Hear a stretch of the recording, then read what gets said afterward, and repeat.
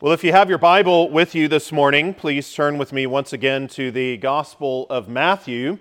Matthew chapter 5, as we are going to conclude and wrap up the Beatitudes here this morning and considering verses 7 through 12. Our focus text will be verses 7 through 12. And as always, I would like to encourage you to utilize your bulletin, get a pen out and utilize the sermon notes page and write things down that would be helpful to you for further study or remembrance as you desire and seek to grow as a disciple of the Lord Jesus Christ. But Matthew chapter 5,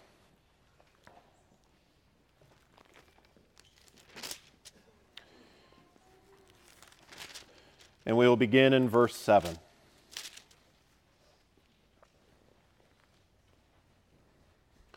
As we prepare to hear the Word of God preached and read, let us go before Him together in prayer. Our gracious God and Heavenly Father, as we open your Word now, we do pray for your rich blessings upon your people in the illuminating work of your Holy Spirit, in opening our eyes, opening our ears, opening our understanding, that we would truly receive your word as it is. It is the word of the living God. It is for us today. Lord, help us to receive it well. And may your Spirit work it in our lives and put its truth into practice.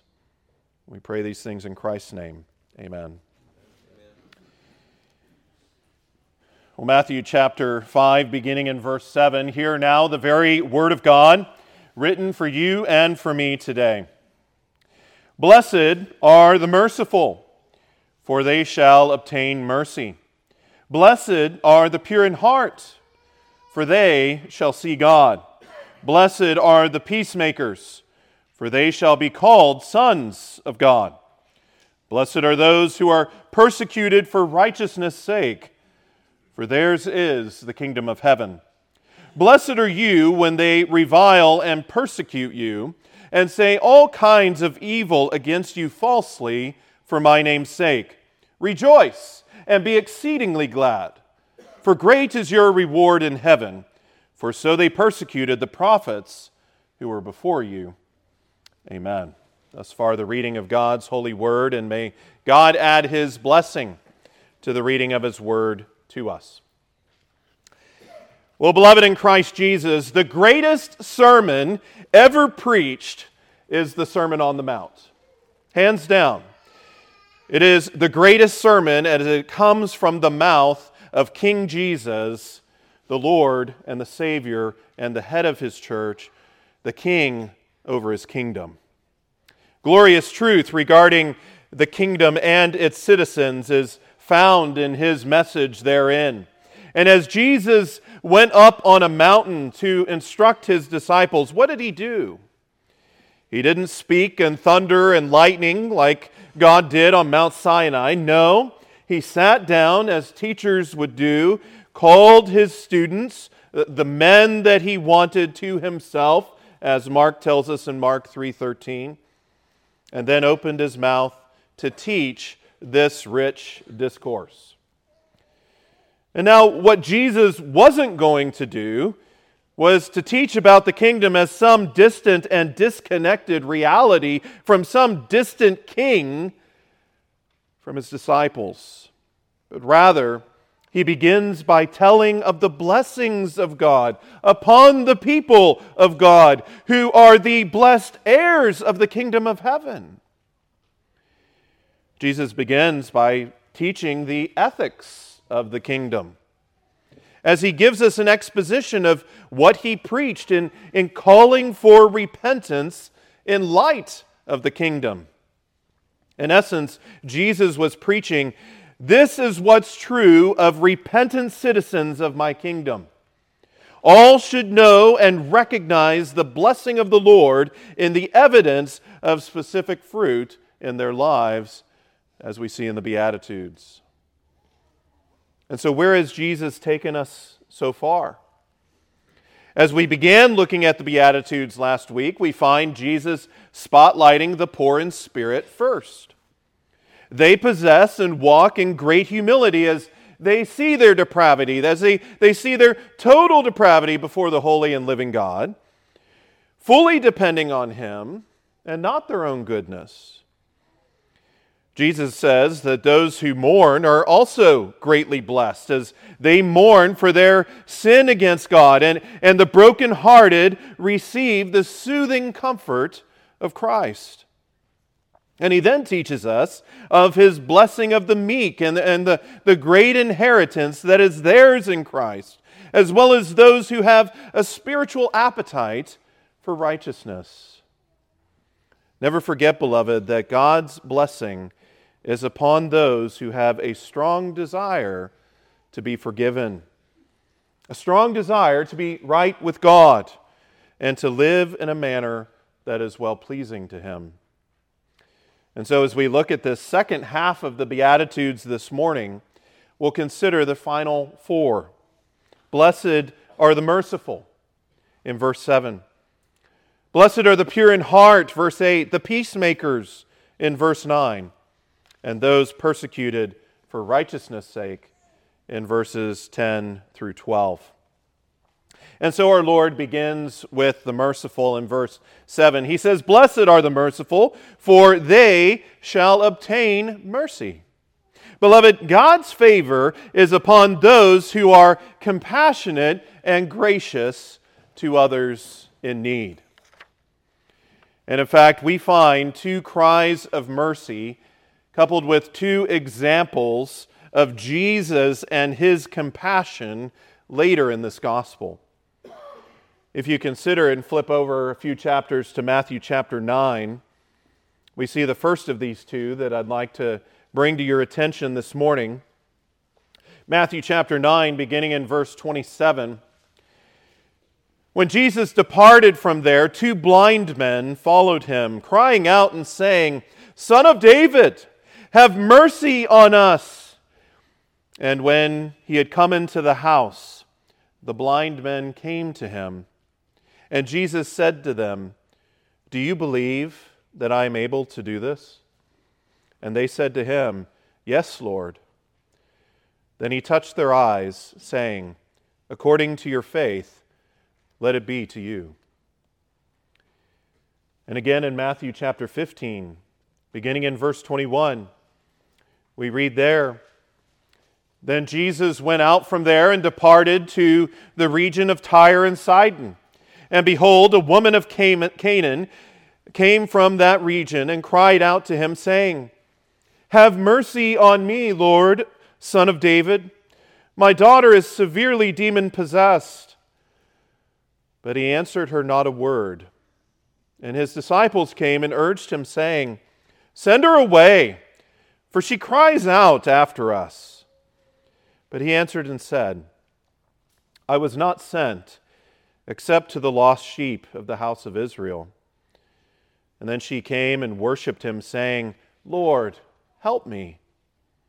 But He answered and said, "It is not good to take the children's bread and throw it to the little dogs." And she said, "Yes, Lord. Even the little dogs eat the crumbs which fall from their master's table." Then Jesus answered and said to her, "O woman, great is your faith. Let it be to you as you desire." And her daughter was healed from that very hour. See that? Two cries for mercy and two examples of Christ and His compassion. These examples, beloved, of our Lord are helpful not only as we see the compassion of Christ here, but as we also consider His call for us to be merciful. We must not only bear our own burdens with patience, but with sympathy, we must seek to help bear the burdens of our brethren. We see this in Job 16, verse 5. Job says, "But I would strengthen you with my mouth, and the comfort of my lips would relieve your grief." an extension of compassion, an extension of mercy.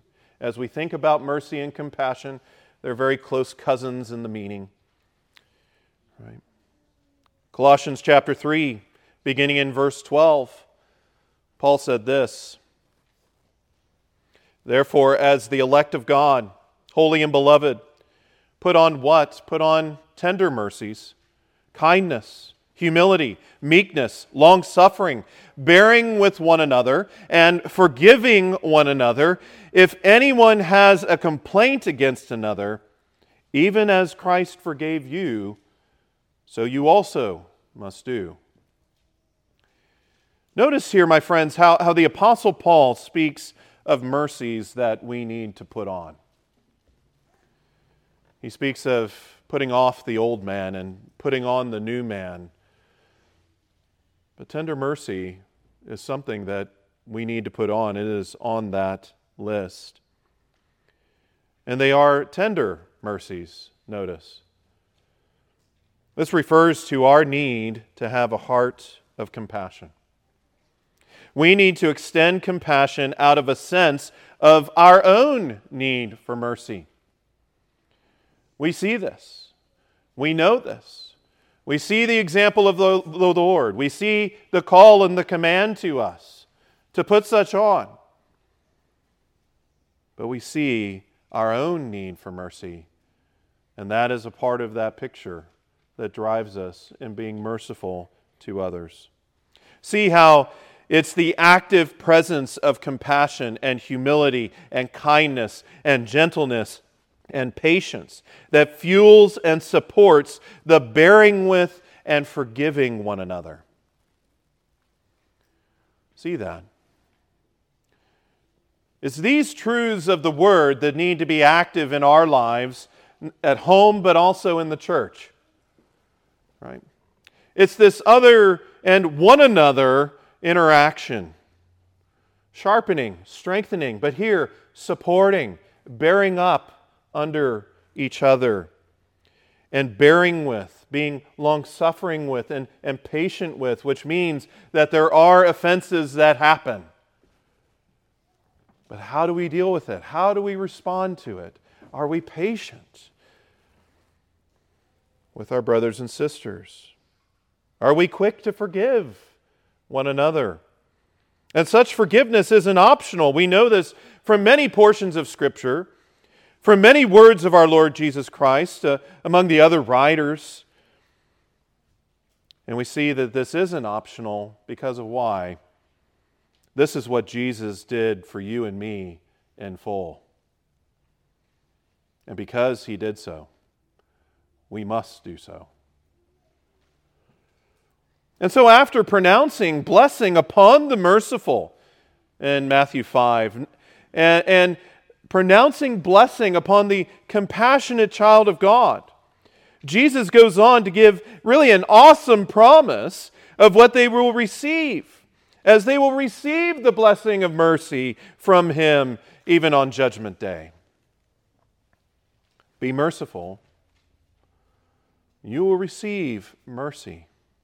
James chapter 2, beginning in verse 12, we also see instruction regarding this. So speak and so do, as those who will be judged by the law of liberty. For judgment is without mercy to the one who has shown no mercy. Mercy triumphs over judgment. So we see very strong words, very pointed words, very encouraging words here. To give us great zeal to be merciful, understanding what is true to those who show none. But Matthew goes on, and Christ goes on in verse 8 here to talk about and to speak to the next beatitude. Blessed are the pure in heart, he says, for they shall see God. Now notice that external purity isn't in view here, but rather the inward condition, the inward beauty of the heart. What is the standard fare of worldly hearts, beloved?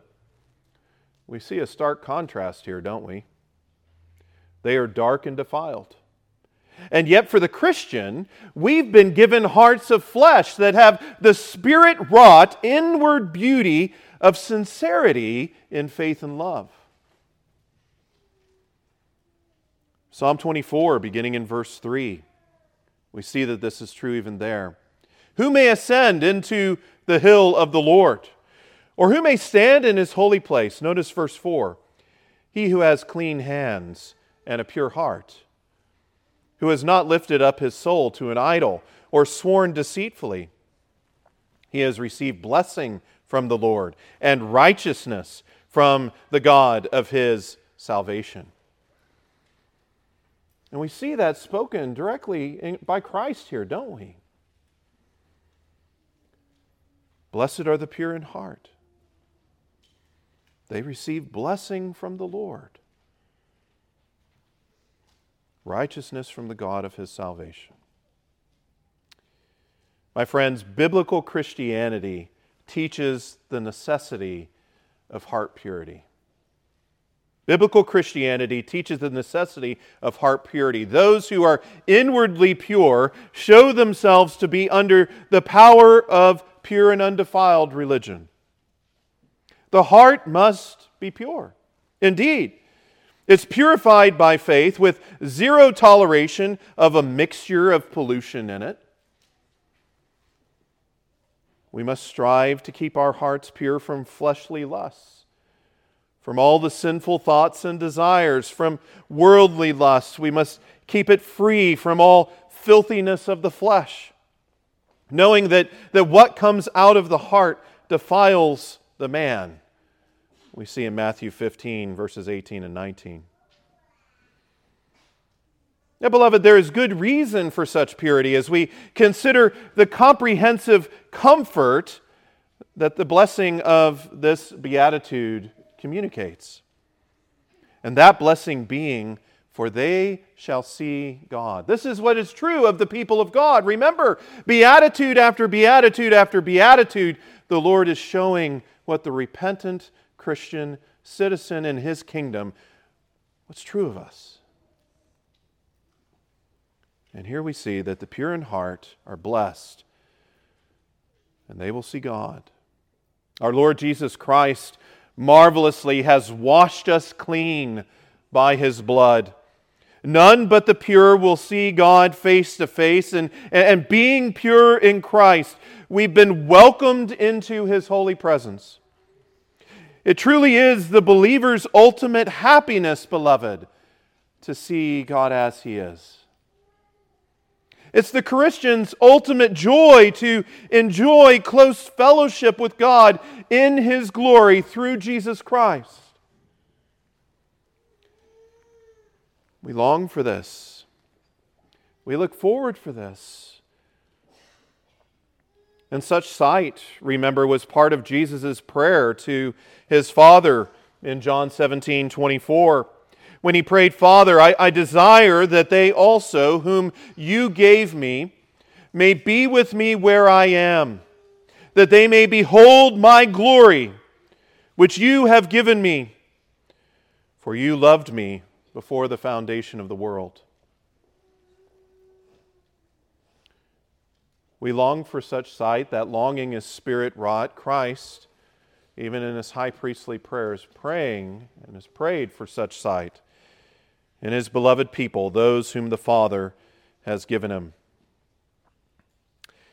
But Christ goes on in Matthew 5, verse 9 to say, Blessed are the peacemakers, for they shall be called sons of God. Now, who are peacemakers? Well, those who seek to restore people to peace with God and each other. Remember what James says is true of heavenly wisdom. It is first pure, then peaceable. First pure, then peaceable. A wise man is blessed by God in his kingdom, as is clear by his love of peace. His seeking to make peace where it is broken, and to keep peace where it isn't. In Romans chapter 12, verse 18, Paul exhorts, if it is possible, as much as depends on you, live peaceably with all men. And beloved, this peacemaking is the very thing that Jesus Christ did on the cross for you and me and all of His beloved people. He is the ultimate peacemaker between His children and God. And that is what we desperately needed. Paul in Ephesians 2, verse 14 says this, "For He Himself," referring to Christ, "is our peace, who has made both one and has broken down the middle wall of separation, having abolished in His flesh the enmity, that is, the law of commandments contained in ordinances, so as to create in Himself one new man from the two, thus making peace. And that He might reconcile them both to God in one body through the cross, thereby putting to death the enmity. We had enmity with God. We were enemies with God. We were afar off from God, away from His covenant benefits, apart from the work of Christ. But notice verse 17, "And He," referring to Jesus, "came and preached peace to you who were afar off, and to those who were near. For through Him we both have access by one Spirit to the Father." Jesus has opened the door and made the way open for us. He has reconciled us to the Father. He has welcomed us into the family of God by His work on the cross, by His sinless life, by His suffering, His death, even His resurrection. We praise Him for these things. We praise Him for being our peacemaker. But beloved, notice these, as these first 7 Beatitudes are true. Because of these fruits of new life in Christ, Jesus goes on to inform His disciples and to inform us of a final blessing. And be clear, He's not done by any means. He's going to go on for a long time in other regards. But hear this final blessing. Verse 10, "Blessed are those who are persecuted for righteousness' sake, for theirs is the kingdom of heaven. Blessed are you when they revile and persecute you and say all kinds of evil against you falsely for my name's sake." My friends, when someone comes against you, speaks terrible lies about you, slanders you to others because of your stand and faithfulness to Christ, know that that is the first step of persecution. It's oftentimes very upsetting. It's oftentimes very frustrating. It can oftentimes be very angering even, and can even be doubt-inducing. We don't like being insulted and mistreated. Nobody should. Thoughts of, wait, am I doing something wrong here? Maybe I need to walk in a different way to avoid such treatment may come to mind. But yet God calls and guides and directs you to the opposite of those thoughts. Jesus preached this so that His disciples would know an important aspect of the mark and cost of discipleship. The men Jesus chose to proclaim king and kingdom would receive many such stripes down the road that they would travel. And so do we today. So do we today. As the world hates Jesus, they also hate His people. As the world attacked Jesus falsely and sinfully, so too they attack us who bear His name and shine His light. And therefore it's critical that kingdom citizens recognize the divine blessing upon us as we stand for Jesus in the midst of the onslaught. It truly is a work of grace that we do so, isn't it? It truly is a work of grace that we can have such a desire, or even to have such a stand in the midst of all that is against us. But then wonderfully, Jesus goes on in his sermon to teach that the knowledge and recognition of both the truth and blessing of God weren't the only things needed in his disciples concerning this. Look at verse 12. He says, "Rejoice and be exceedingly glad, for great is your reward in heaven, for so they persecuted the prophets who were before you." So, beloved, persecution is a mark of discipleship. It's a cost of discipleship, and it should also be a cause of joy and strengthen our assurance in discipleship and in our being a disciple of Christ. Disciples of Christ must resist shrinking in despair under various persecutions, but rather have Spirit-wrought gladness as we gaze upon Jesus, our Master and Lord, the great King and the suffering servant, and the reward that is ours in Him in heaven. And we are to do so knowing that this is what Satan and the world did to the prophets who were before the disciples on the mountain and have come before us. And see a few things here regarding that statement. When you're in battle or preparing to go into battle, it's helpful to know that you're not alone. But secondly, it's helpful and strengthening and encouraging to know that there are men who have gone before. There are men who have taken such a stand that we are called to take. This isn't a new stand. The stand of faith in the living God, the stand of faith in Jesus Christ, there are those who have gone before. Yet this is our time to carry the torch and to fight the good fight. Take Peter's words to heart in 1 Peter 4, beginning in verse 12, where he says, "Beloved, do not think it strange concerning the fiery trial, which is to you as though some strange thing has happened to you.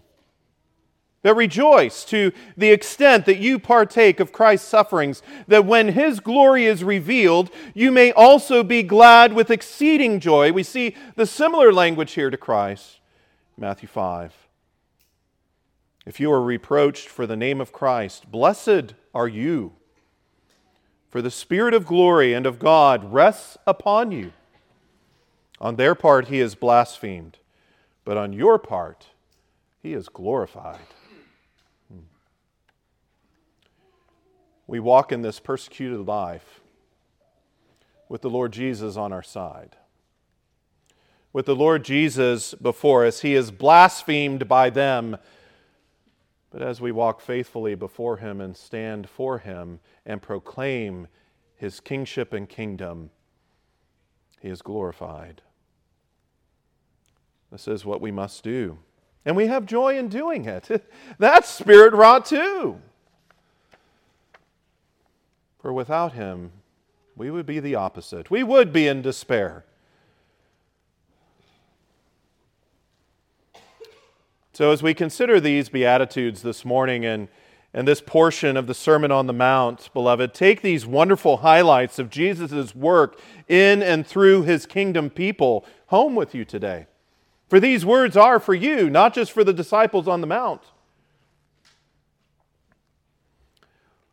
Like His mountain disciples, He has welcomed you into His kingdom through His redeeming work. He calls you to serve Him wholeheartedly. He graciously and thoroughly teaches you glorious things and glorious characteristics and beautiful fruit of what it looks like to be a faithful Christian.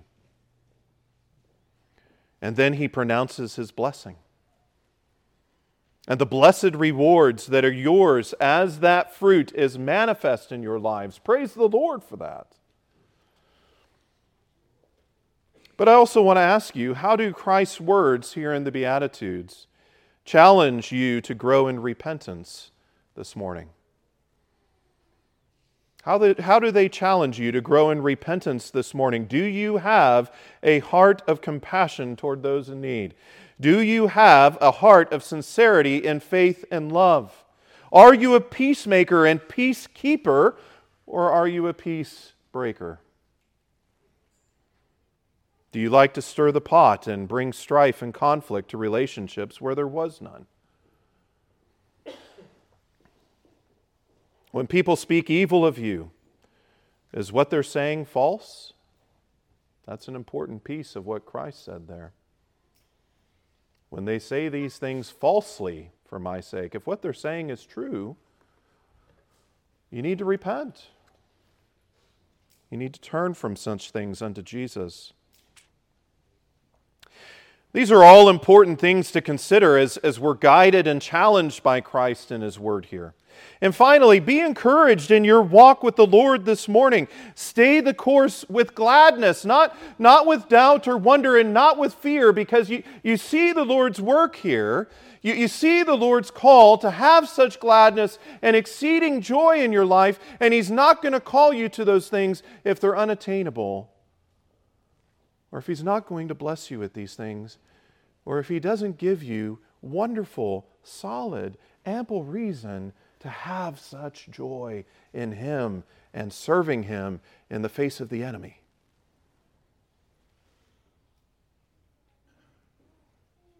Stay the course. Be glad in Jesus. And know the blessing of God upon you as the world continues to come against you and your family, even as the corruption of your own flesh within rails against you to tear you down. Stand for Jesus. Stand for Jesus in the midst of this with great joy in your heart and thankfulness to Him. Amen. Praise God for His Word. Let's pray together. Our gracious God and Heavenly Father, You give us so much to feed upon here. Lord Jesus, thank You for painting this portrait, giving us this collage of highlights of wonderful fruit that should and must be evident in the lives of Your beloved people, in the lives of those who are in Your kingdom. Thank You for graciously teaching us and patiently teaching us, as sometimes and oftentimes we are dense and our memories are short and we don't understand as we ought, but yet You come to us time and again in Your Word, and you call us and You show us these things, and you pronounce Your blessings, and you give us Your Spirit to bring these things about. Oh Lord, we praise You and we thank You for these things. And may what needs to be removed from our lives as we examine these things, our lives against Your Word, may what needs to be removed from our lives be put away quickly. And may what needs to be present according to Your Word grow and be more and more evident in our lives quickly. We pray these things in Christ's name. Amen.